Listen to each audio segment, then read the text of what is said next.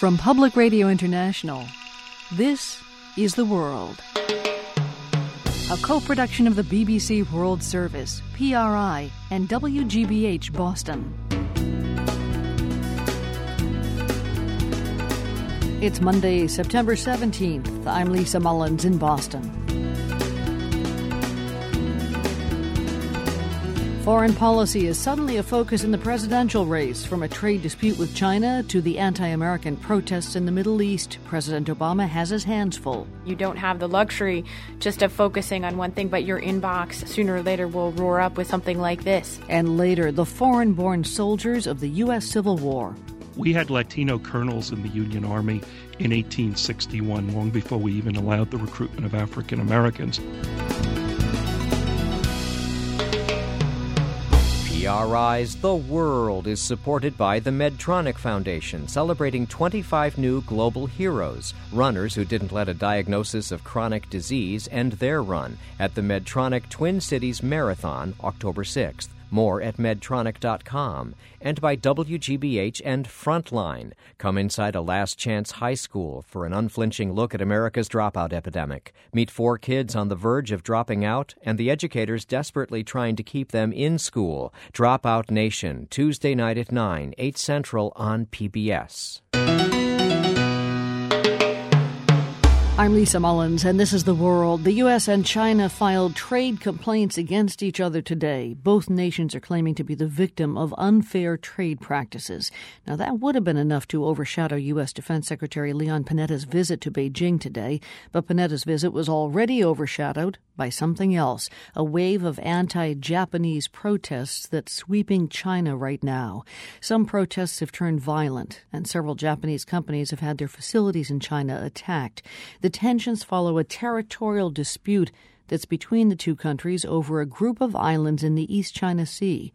The World's Mary Kay Magstead is in Beijing. She's been keeping an eye on the protests. In Beijing, the protests were a little more controlled than they were in other cities. I was standing outside the Japanese embassy for a couple of hours and watching the same group of about 500 protesters go by, singing the national anthem, carrying a picture of Mao Zedong.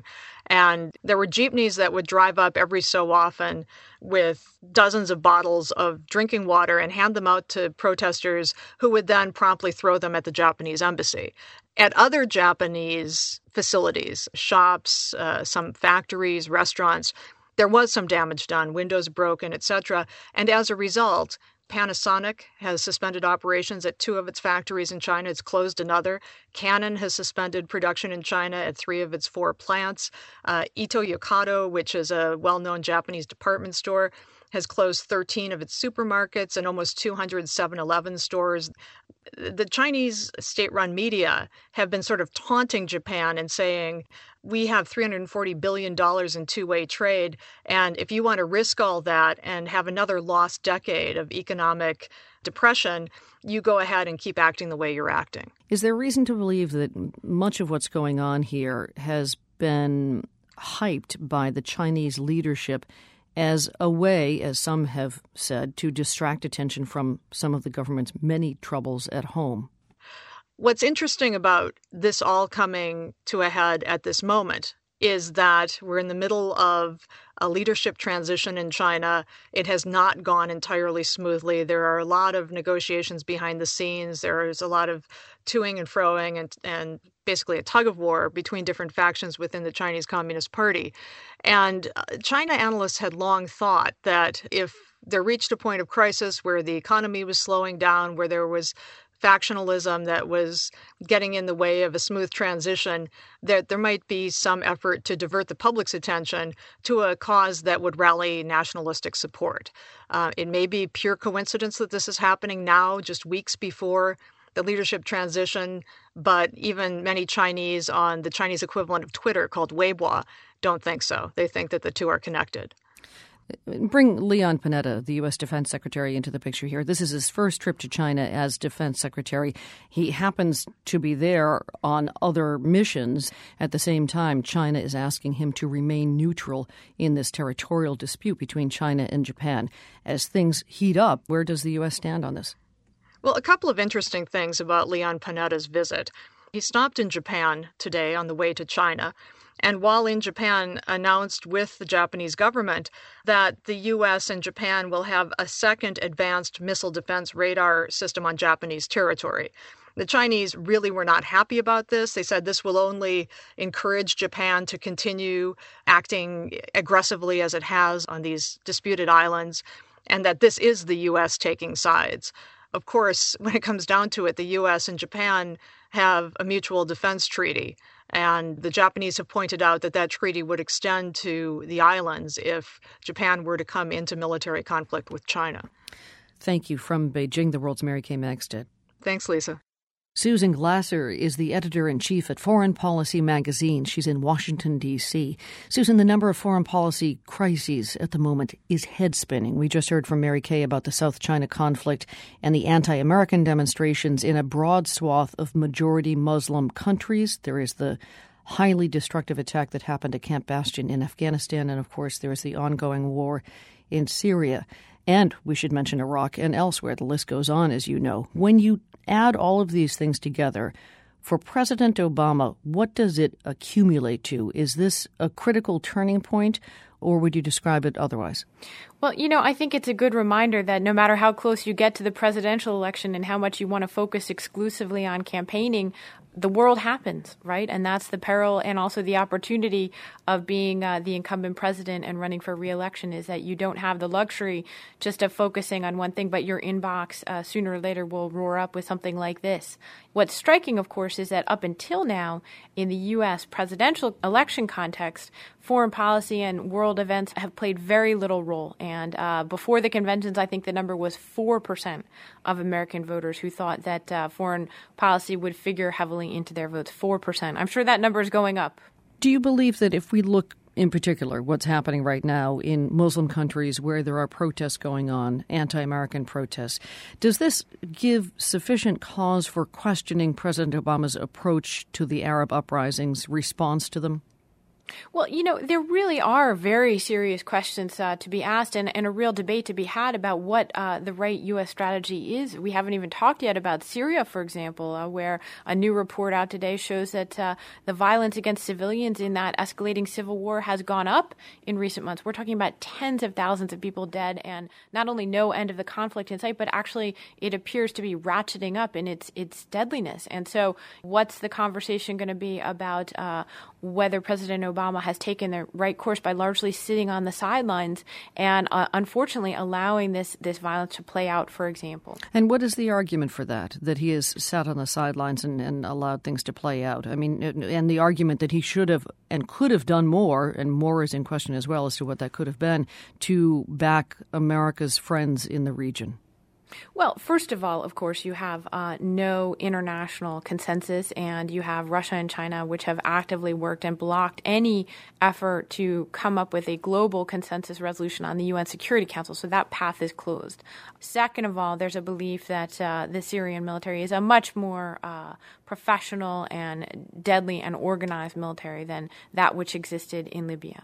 So there's not as clear-cut of a military solution there. And thirdly, of course, there is the question of whether American voters have the stomach for another major military intervention in the Middle East. In many ways, it's quite possible that the events of the last week and the protests against U.S. embassies and, of course, the tragic killing of the U.S. envoy to Libya may actually increase the sentiment across the political spectrum in the United States for the U.S. simply to move away from the Middle East as quickly as possible.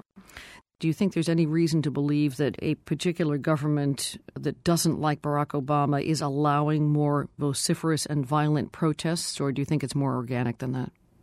Well, I think what happened in Yemen is very different than what happened in Tunisia, is very different than what happens in Egypt and in what's unfolding in Pakistan, for example. So I think there are different fact sets and different levels of government engagement or disengagement, as the case may be, with all of these protests. So that while in Libya the story may be, have we created a new failed state? What is the ability of a generally pro-U.S. central government to project force and to protect American and Western diplomats around the country? The answer might be fairly minimal. So really that might be a story about a potentially failed state, while in Egypt, on the other hand, the story may be, well, how come the Egyptian security forces weren't called out in force to dispel the protests at the embassy when they certainly could have been? And so, again, you have a wide variety of situations to assess.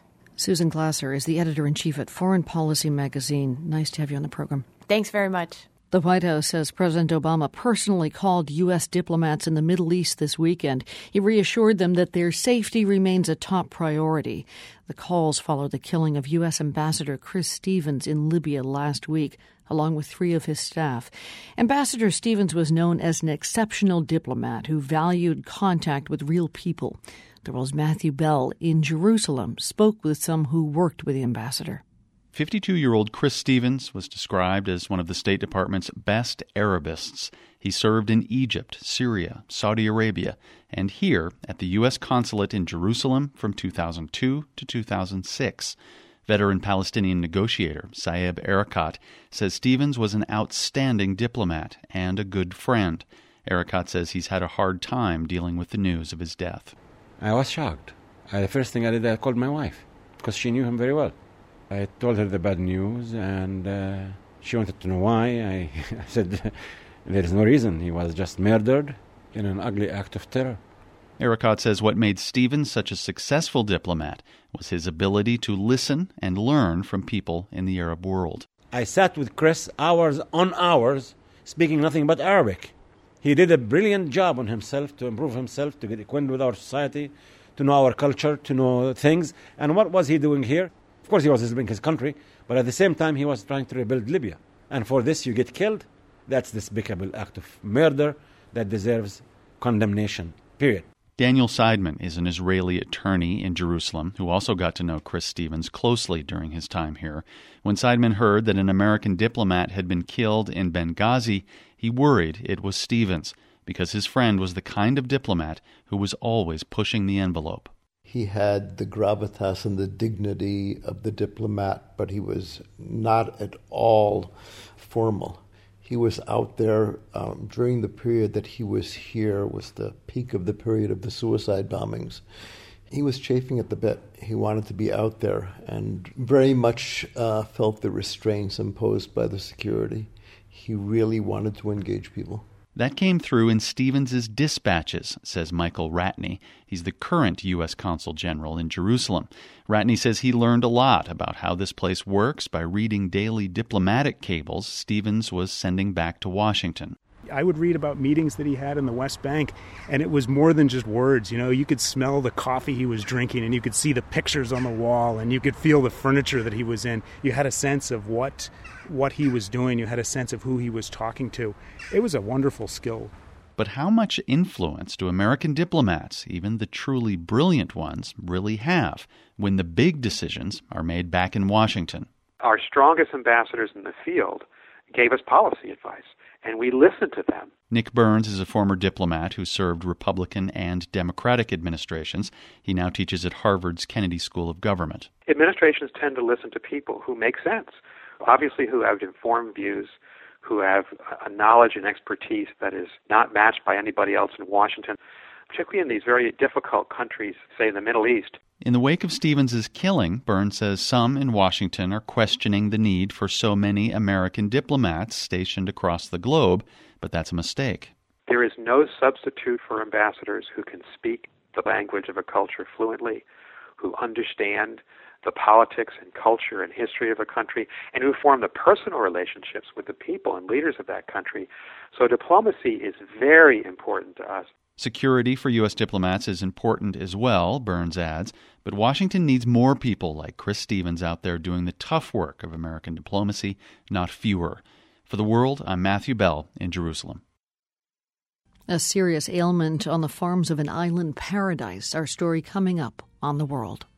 The World is brought to you by PRI with help from the Medtronic Foundation, celebrating 25 new global heroes, runners who didn't let a diagnosis of chronic disease end their run, at the Medtronic Twin Cities Marathon on October 6th. More at medtronic.com.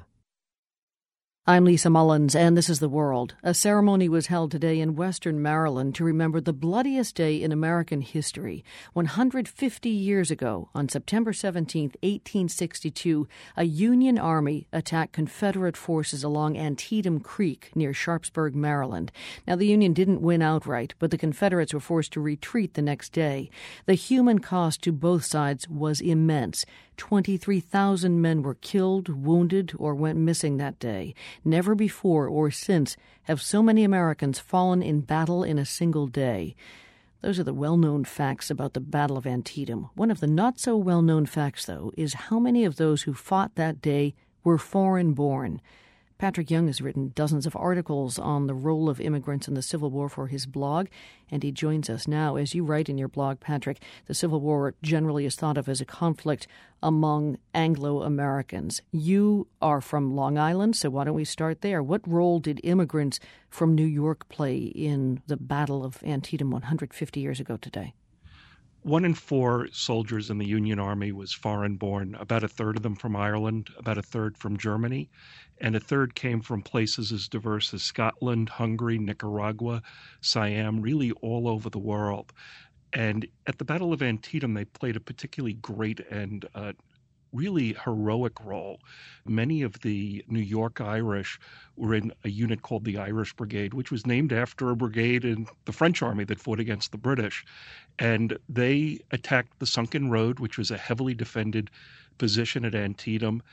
And they essentially stood up in front of intense Confederate fire, and the lead unit, the Fighting 69th New York, which was recruited just a few miles from where I'm speaking right now, lost 60% of its soldiers in just a few minutes. We also had German troops that played a major role in the battle as well. Yeah, tell us about the German troops. Well, German immigrants had joined units, and these were very interesting units. They were units that spoke German.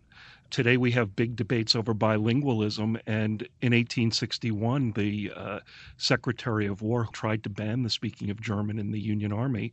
Abraham Lincoln overruled him, and because of that, we find tens of thousands of Germans who were fighting that day at Antietam and who really played an important role in various parts of the campaign.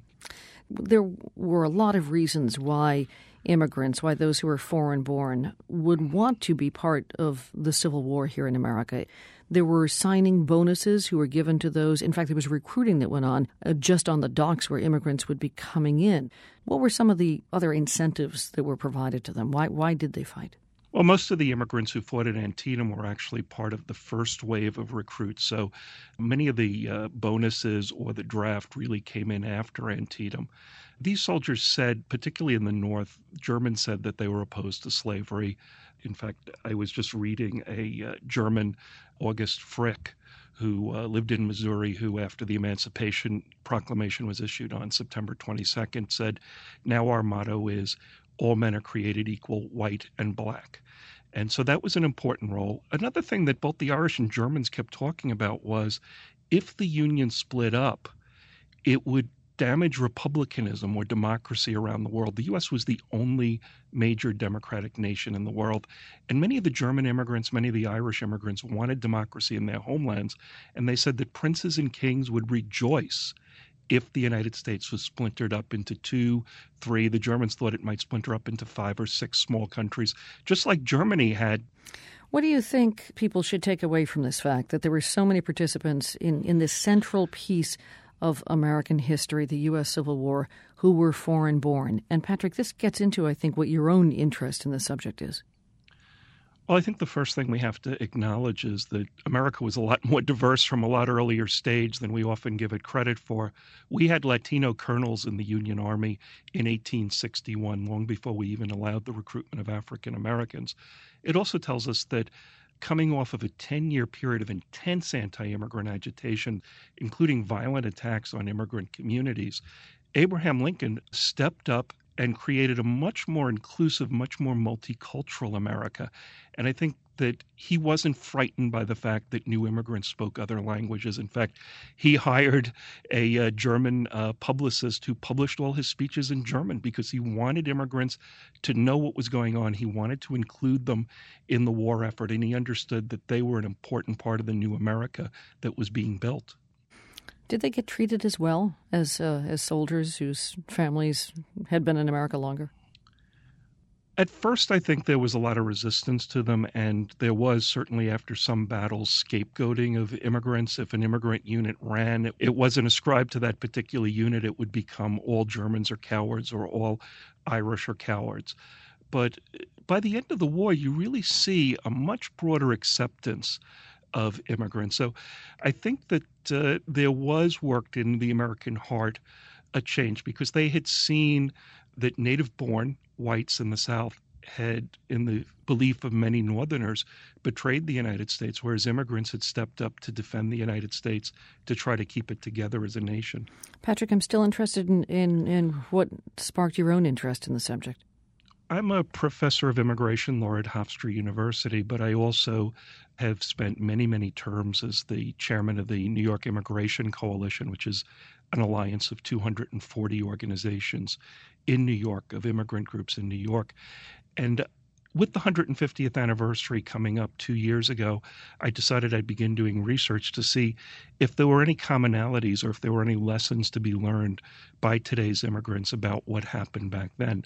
And the series was originally written for immigrants so they would understand the Civil War. But it's interesting right now, I find that almost 75-80% of my readers are native-born, often Civil War buffs or members of ethnic organizations, not immigrants themselves, but people who have found the fact that I've combined scholarship with lively storytelling to be something that's engaging and also informative for them. Did you have any ancestors who were in the Civil War? My grandmother's two uncles fought in the Civil War, and one of her uncles was killed in the final campaign of the war around Richmond. Patrick, thank you very much for your help on this. We appreciate it. Thank you very much. It's been a pleasure. Patrick Young is a Long Island attorney. He writes about immigrant soldiers in the Civil War on his blog, and we're going to have a link to his blog at theworld.org. We'll also have a link to a pretty incredible slideshow of the Civil War, photos taken by a photographer from Scotland. Patrick, thanks again. Thank you. A daring expedition that could make Antarctic history is the focus of today's GeoQuiz.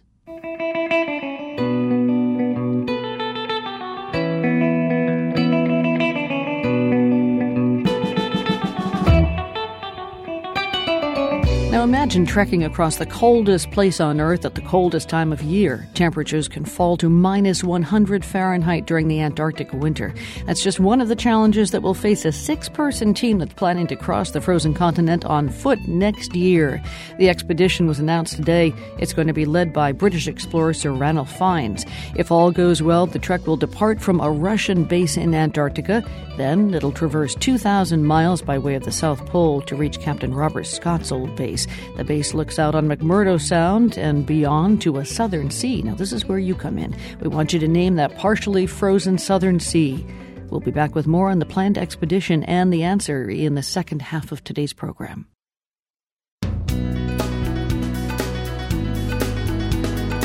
I'm Lisa Mullins. Coming up, a mysterious kidney disease hits farmers in Sri Lanka. We are losing the very productive crowd in the country, and they are farmers. They feed us. So I think we have to save them because they don't have the ability to save themselves. That story and more coming up on The World. PRI's The World is made possible in part by the Medtronic Foundation, celebrating 25 new global heroes, runners who didn't let a diagnosis of chronic disease end their run at the Medtronic Twin Cities Marathon on October 6th. More at medtronic.com. I'm Lisa Mullins, and this is The World, a co-production of the BBC World Service, PRI, and WGBH in Boston. Last fall, we broadcast a story about a mysterious illness that is killing thousands of young men in Central America. It's a form of kidney disease that appears to be linked to working conditions in agricultural fields. Well, it turns out that a similar disease is killing people in a farming region on the other side of the earth, in the South Asian island nation of Sri Lanka. A new study there points to a possible cause, farm chemicals. But as the world's Ritu Chatterjee reports, that finding has yet to reach the people who are getting sick. Here's Ritu's story, produced in collaboration with the Center for Public Integrity. Tucked away in Sri Lanka's north-central province is the village of Halmillavatia. A pebbled path connects small brick and mud houses. They are set among coconut palms and other tropical trees. It's here that I meet 21-year-old Sampath Kumarasinghe. Hello. How are you? I am fine. But you can tell he isn't fine. Despite the brutal summer heat, he's wearing a wool hat. He speaks softly and he moves slowly for someone his age. Kumarasinghe's kidneys are failing. They're no longer filtering waste from his bloodstream. My body is weak, he says. Like most people here, Kumarasinghe is a rice farmer, but he says he can no longer work on his farm. He's being kept alive by dialysis twice a week at the regional hospital, and he's hoping to get a kidney transplant. Kumarasinghe is one of thousands of people in the north-central province suffering from chronic kidney disease. 15% of the population here is affected, according to the Sri Lankan Ministry of Health. The public hospital in the provincial capital of Anuradhapura treats at least 2,000 chronic kidney disease patients every month. Dr. Rajiva Dasanayake is the hospital's kidney specialist. He says the disease first came to the attention of physicians at the hospital about 20 years ago. They started noticing that there was a number of deaths due to kidney disease, and the physicians at that time noticed that it was not happening in the rest of the country. Dasanayake says these patients didn't fit the profile of typical kidney disease patients. They didn't have diabetes or high blood pressure, the common causes of chronic kidney disease worldwide. The Sri Lankan government labelled this mysterious disease CKDU for chronic kidney disease of unknown etiology. Unfortunately for the CKDU, there's still no specific treatment. And Dasanayake says there's been no known way to prevent it. So 4 years ago, the World Health Organization and the government of Sri Lanka launched a joint investigation to find out what's causing the disease. Palitha Mahipala, a high official with the Sri Lankan Ministry of Health, says scientists looked for clues by testing people and the environment. We thought that we need to analyze urine samples, we need to take blood samples, and then post-mortem studies. Then, of course, analysis of the soil, analysis of food, analysis of water. Those kind of things have been analyzed. The results of those analyses were announced this summer in a press release. The culprit appeared to be two toxic metals, cadmium and arsenic. Mahipala says that people in the north-central province showed relatively high levels of both metals in their blood and urine. Both metals can damage kidneys, according to previous research. Now, the levels of arsenic and cadmium found in the study were generally within what's considered the safe range. But Mahipala thinks that continuous exposure to those levels may have damaged kidneys. Probably the chronic exposure would have been, a reason for this. But if arsenic and cadmium are to blame, where are they coming from?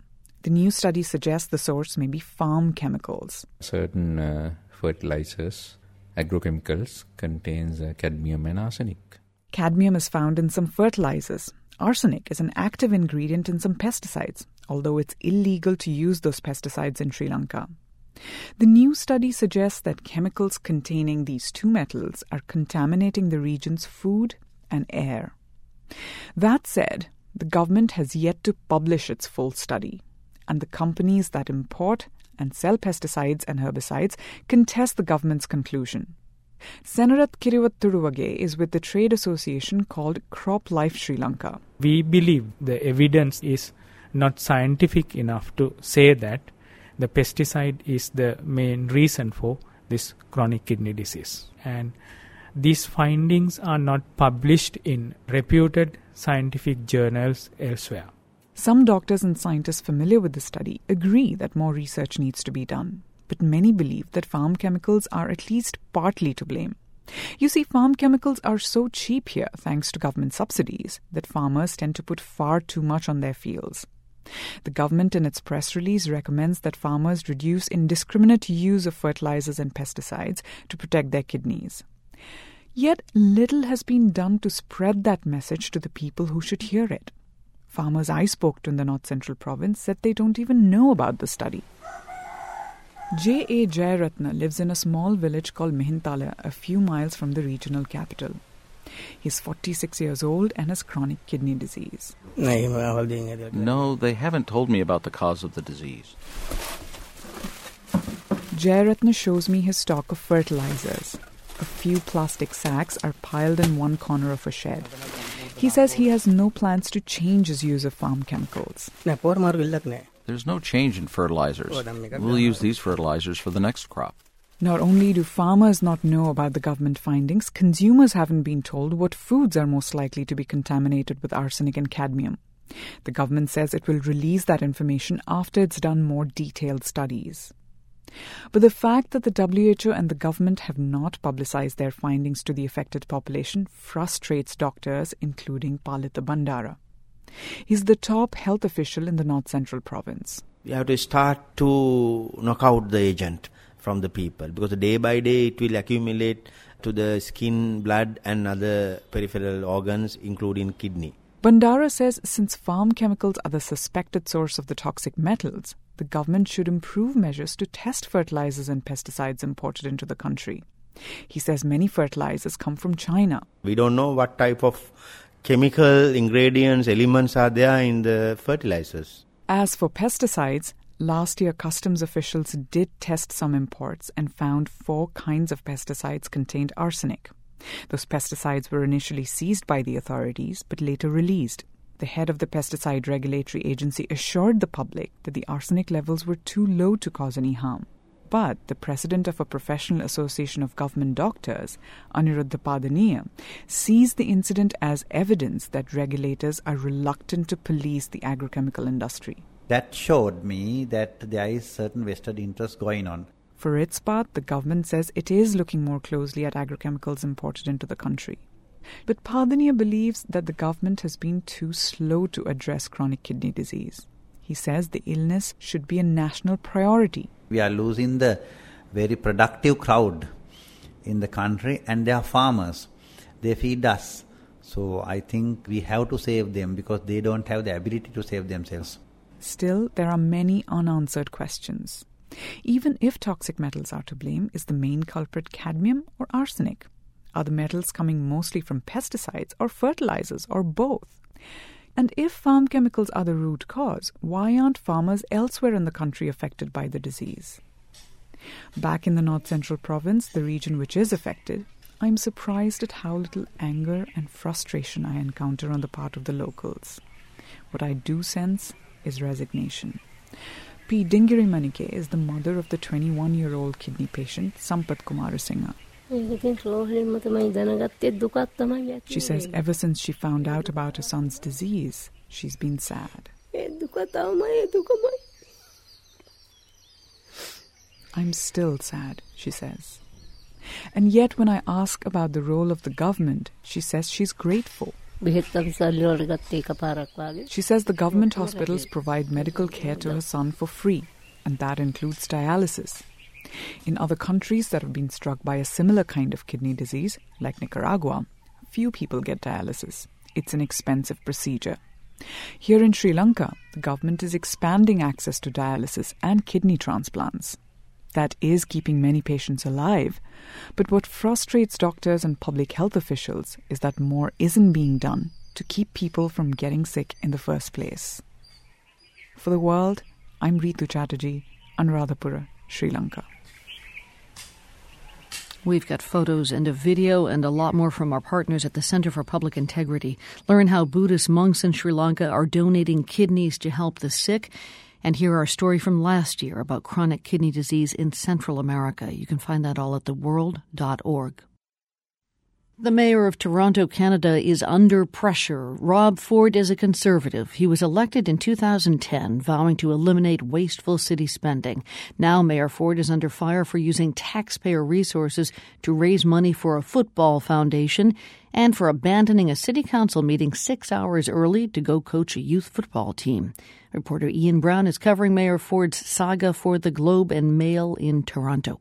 He has this football foundation, and he raised some money for it using mayoral stationery and using some of his assistants to do so.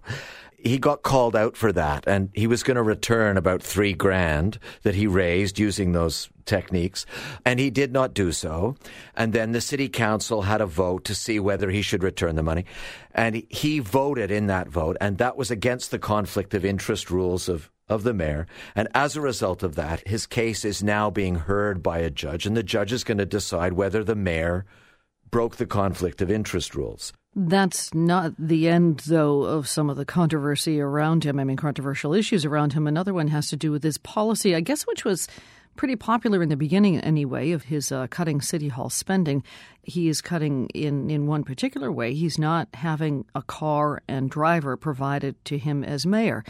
Sounds like that would win him a lot of votes, but I guess it's kind of gotten him in trouble. A couple of weeks ago, he was photographed. I think he was doing 70 kilometers an hour. What's that? 40 miles an hour on a highway, reading while he was driving. So somebody said, Mayor, you're the mayor. You shouldn't be reading and driving. And you said he's a hard worker. He's always working. He says, I'm a busy guy. Everybody has tried to read and drive, I imagine, and everybody has almost smashed into the car in front of them, and everybody has then stopped doing it for the most part. But the mayor, he makes an excuse. Anyway, the reporters have been hounding him because while he was in this hearing about whether he had committed this conflict of interest a year and some ago, at the very same time, he hired 3 special assistants in his capacity as mayor, and all 3 of them were helping him with his voluntary coaching thing. There's nobody in the city who cares about the mayor doing volunteer work. Everybody's in favor of volunteer work. But if he's doing volunteer work on the city's dime, especially having campaigned, on the cut the gravy campaign, that was his slogan, we're going to cut the gravy. This from a guy who looks like he's consumed a fair bit of gravy himself. That apparent hypocrisy, that is hard to take. As it happens, Rob Ford, the mayor of Toronto, and his brother Doug Ford, who's a city councillor, have their own radio show. It's on News 1010 in Toronto. And yesterday, we're going to play a piece of tape from it now. Yesterday, they were responding to some of the criticism that has been coming their way. They also talked a little bit about how the press was lined up for hours outside football practice the other day. This is after the mayor had left this city council executive committee meeting early in order to attend the scrimmage of the football team he coaches. So here's the tape. First voice you're going to hear is Doug Ford, who's the brother of the mayor. Folks, let's jump on this right from the get-go, okay? And then we'll get on to some serious business because that's what the taxpayers want. Why don't they just put their name on a ballot and let's go toe-to-toe with them in a re-election? I don't understand. They can sit there and take shots at us and ridicule you, but why don't you just put your money where your mouth is and let's campaign? They can go after you in one ward and come after me as mayor, and let the cards fall, and we'll see what happens. I'll debate any of those. I'll be okay. Well, but you know what? It's a laughing when the people are calling me nonstop, saying just disregard them. They're sitting there, they're camped out. Literally, they camped out 3 hours outside practice, and the kids are like, "This is ridiculous." There's a double standard. There's a double standard now. If it was the environmental group or the Tree Huggers Association that you've cut off the grants and that they weren't held accountable before, there was no audits, and you go after them. That's why these folks are angry, Rob. He says that's why these folks are angry. Are folks angry enough to see that Mayor Ford doesn't serve out his entire term? Up to last week, it was considered unlikely that he would be removed from his job for the conflict of interest because people were willing to cut him some slack. And also, he was elected, and you can't contradict the will of the people on a small technical error. But as a result of the ensuing week, in which he was seen to be still doing exactly the same thing that he was, being censured for. If I were a betting man, and one should never bet, of course, about these things, but if I were a betting man, I'd say in the next election, he is toast. Speaking to us about Toronto's Mayor Rob Ford, Ian Brown, who's a feature writer for the Globe and Mail newspaper in Toronto. We've got a link to his article on Mayor Ford at our website, theworld.org. Ian Brown, nice to speak with you. Likewise. Thanks a lot. Our GeoQuiz answer and our global hit coming up. You're listening to The World on PRI. PRI's The World is supported by WGBH and Frontline. Come inside a Last Chance High School for an unflinching look at America's dropout epidemic. Meet 4 kids on the verge of dropping out and the educators desperately trying to keep them in school. Dropout Nation, Tuesday night at 9, 8 Central on PBS. I'm Lisa Mullins, and this is The World. You'd think someone who'd already reached the summit of Mount Everest and the North and South Poles on foot might want to sit back and take a load off. But Sir Ranulph Fiennes has no intention of slowing down. Today, the 68-year-old British explorer announced his newest journey, which is planned for next year. He told the BBC that he's hoping to trek on foot across Antarctica in the middle of winter. We're setting out for 6 months at the beginning of winter. The penetration record from the coast inland in winter has been 60 miles. This journey is 2,000 miles. We're crossing a place which is ice average of 10,000 feet above sea level, darkness because the sun disappears for winter, 2,000 miles, no doctors available, no rescue facility on the entire continent should you need rescue. So yes, you don't want to run into problems like crevices, whiteout conditions, and frostbite, not to mention mental fatigue. The ice shelf crossing is expected to start in March. That's when the frozen continent starts getting pretty nippy, with winter temperatures falling to as low as 100 degrees below zero Fahrenheit. It's that kind of hazard that claimed the lives of British explorer Robert Scott and his team a century ago. So what possesses someone to give this extreme trek a go? It is the last polar geographical challenge which humans haven't yet managed to deal with for very good reason, and we hope that we might be able to deal with it. We don't actually know that we will, but, sort of humans when they're pioneering in space or sound barrier or whatever it is, you don't really know what lies ahead if you can't learn it from previous attempts, which you can't because there haven't been any. It's a daring trip for anyone, let alone someone who's eligible for retirement. Fiennes has also had major heart surgery and lost several fingertips to frostbite, but he says he's not worried about the prospect of dying. I'm not sort of frightened per se of physical stuff happening to me because I'm pretty ancient and, if you go, you go. Anybody can go. I've had a good time. But in terms of being frightened of what the steel and the rubber might do at a certain temperature, we're all a bit apprehensive about that. If Ranulph Fiennes and his team complete their trek across Antarctica, they've got a rendezvous with a ship near McMurdo Station on the Ross Sea. By the way, the Ross Sea is the answer to today's quiz. Rap music took off in Haiti about a decade ago, promoted by Haitian-American star Wyclef Jean. Since then, rap Creole, as it's called, has exploded. Rappers are now all over Port-au-Prince. They record CDs in cramped back-alley studios. They perform at street parties. Fans call it the voice of the poor and the marginalized. But that voice is almost never female. The World's Amy Bracken reports on 2 big exceptions.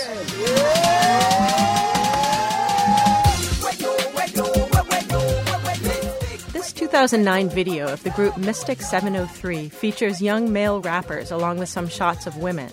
Well, at least their legs, hips, and breasts. Then the crowd parts and a beautiful young woman, fully clothed, struts to the front, pushes a rapper out of the way, and begins to sing.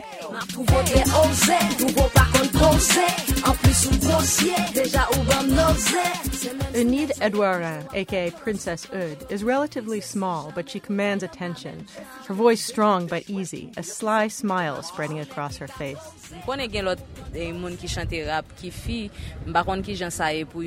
I just got out of my head any notion that girls don't rap or whatever, and I did what I needed to do.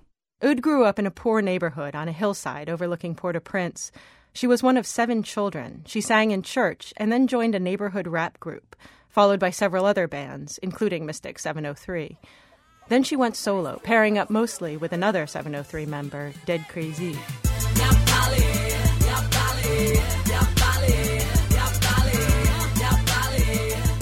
Her growing fame at home led to invitations to play overseas in Cuba and Japan. No matter that she raps in Creole. After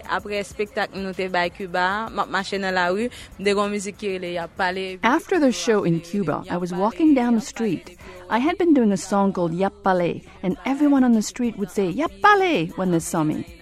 And in Japan, too, they had no idea what I was saying, but they really liked us. So overseas, we've had a lot of success. And all over Haiti. Oud is now working on her first solo album, combining rap with a variety of other styles to show off her range.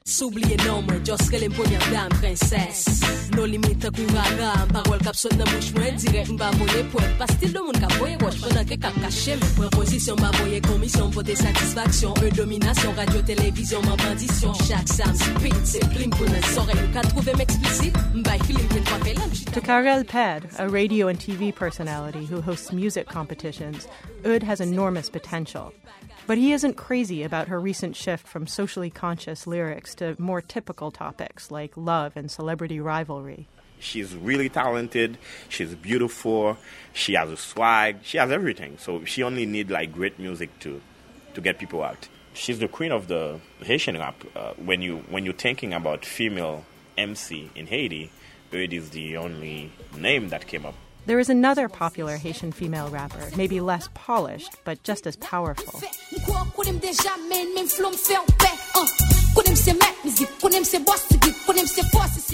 Jean-Célien Marie-Innocent, a.k.a. Captain G-Ruff, made a splash in 2006 when Wyclef Jean held a hip-hop competition in her Port-au-Prince neighborhood, Bel Air. The theme, cleaning up the streets. Of the 12 finalists, she was the only woman.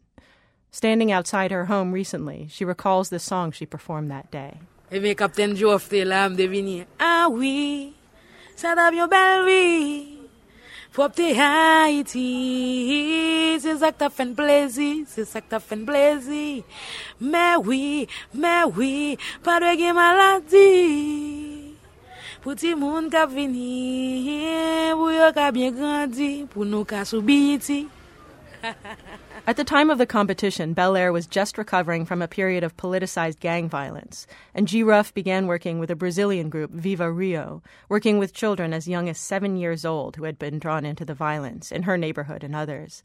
Her rapping focused on Bel Air, the violence, but also the positive energy and the artists that have emerged from the neighborhood. Last June, Viva Rio invited G-Ruff to Brazil for the Rio Plus 20 Sustainable Development Conference, and she teamed up with other female rappers in the favelas. Like Oud, G-Ruff is working on her first solo album. She recorded some in Rio and some in New York. Now she's living in a quieter neighborhood above town, but she hasn't forgotten where she came from. The name of the album is Bel Air Stand Up.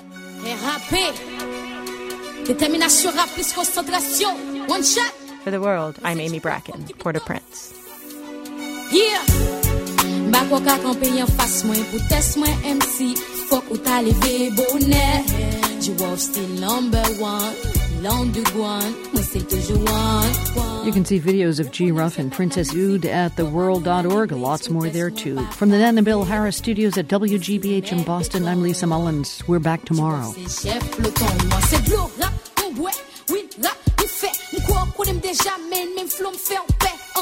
Konem se met mizik, konem se boss siglit, konem se force sit, se pa mizik fek, ki pa bozi ziglit. Pou kampe G-Wolf fwe men, ou pa kapab, non page mwen, ou pa valab pou tof mwen, men pou blok mwen. The World is a co-production of the BBC World Service, PRI, and WGBH Boston, supported in part by Nan and Bill Harris, committed to supporting objective, unbiased reporting on national and international issues.